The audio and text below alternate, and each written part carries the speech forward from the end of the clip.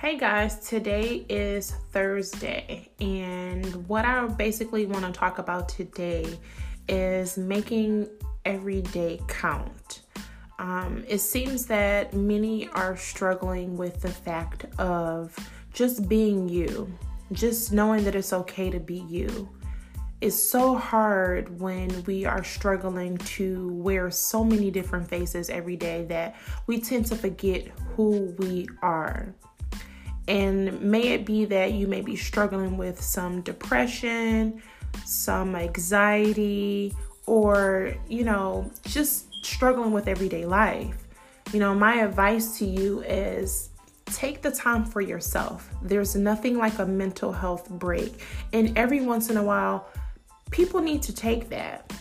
And it doesn't matter where you are, if you're at your office, if you work at a plant, just take that time to yourself and just in your mind, just think of you being at peace. Think of you being just whole. And I know it may be difficult. I know that it may be a struggle, but you can get there. With the right tools, the right person to communicate with, it is possible that there is hope for the next day, the next day, the next day after that. It really bothers me when people have so much negative things to say when it comes to someone dealing with mental illness, or the fact that people will say, well, why would they want to commit suicide? Why would they do such a dumb thing? The thing is, you don't know somebody's struggle.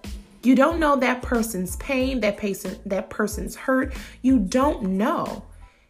The thing that would be best for you is to find out, what can I do to help this person?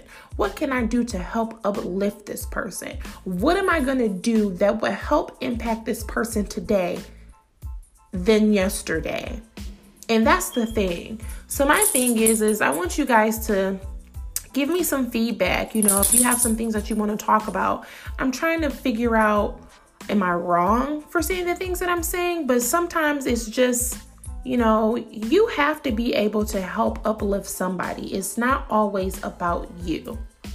So just let me know what you guys think. If you think I need to, add something else, or if we want to talk about some other things. I'm open for whatever it is that you guys want to discuss regarding mental health and suicide.